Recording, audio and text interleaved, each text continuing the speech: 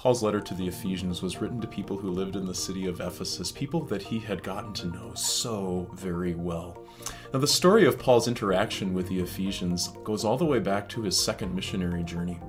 Now, on the second missionary journey, Paul had a plan to go to a certain place, and the Holy Spirit kept telling him, no, that's not where you're supposed to go. And he ended up getting a vision when he was in the city of Troas, the vision of a Macedonian man calling, come over here and help us. And so he did. He got in a boat and he went over to Macedonia.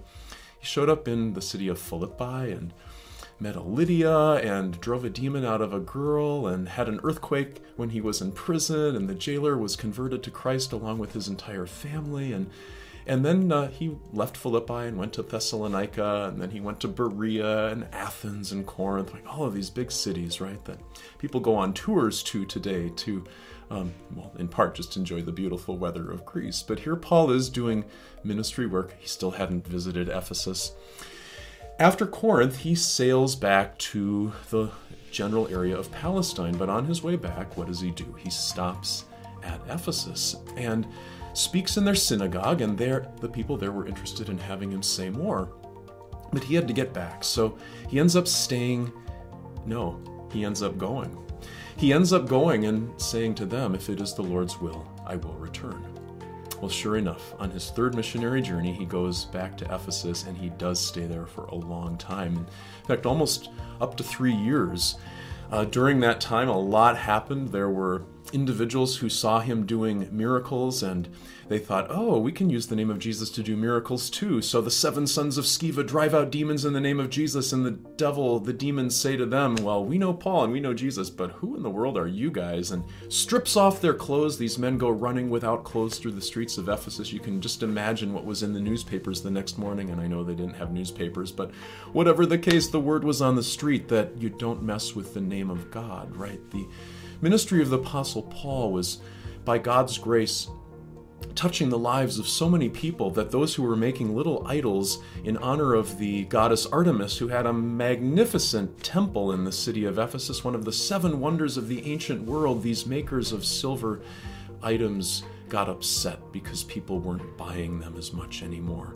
And so they rioted in the theater in Ephesus, and Paul wanted to go to the theater in Ephesus to defend the name of Christ, and the city leaders, they said to Paul, don't do it, it's too dangerous for you. This helps us realize that Paul had developed connections even with those in positions of authority in the community.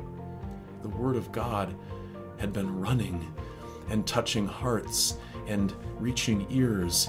And so Paul didn't go to the theater, but he ultimately did end up leaving the city of Ephesus to continue to do additional ministry. And as he was continuing on his third missionary journey, he makes it around the Horn again to the Athens-Corinth area, and then is planning to sail back.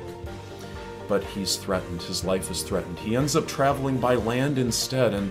But ultimately, when he gets to the western edge of modern-day Turkey and Ephesus, he would have loved to visit the people of Ephesus again. But he knew that if he did, then he would get stuck there. He'd have to hang out for way longer, and he had to get back to the land of Israel by Pentecost. And so he stopped at a city not too far away from Ephesus, the city of Miletus, and he meets the leaders of the church there, and he speaks with them. He encourages them to shepherd God's sheep.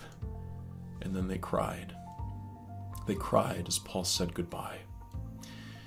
Paul did go back to Jerusalem, where he was arrested unfairly. He was put in prison for 2 years in the city of Caesarea. He ends up appealing to Caesar. He sails on a boat, gets shipwrecked, finally ends up in the land of Italy, goes to the city of Rome, where he's there for 2 years, and it's there that he writes a letter.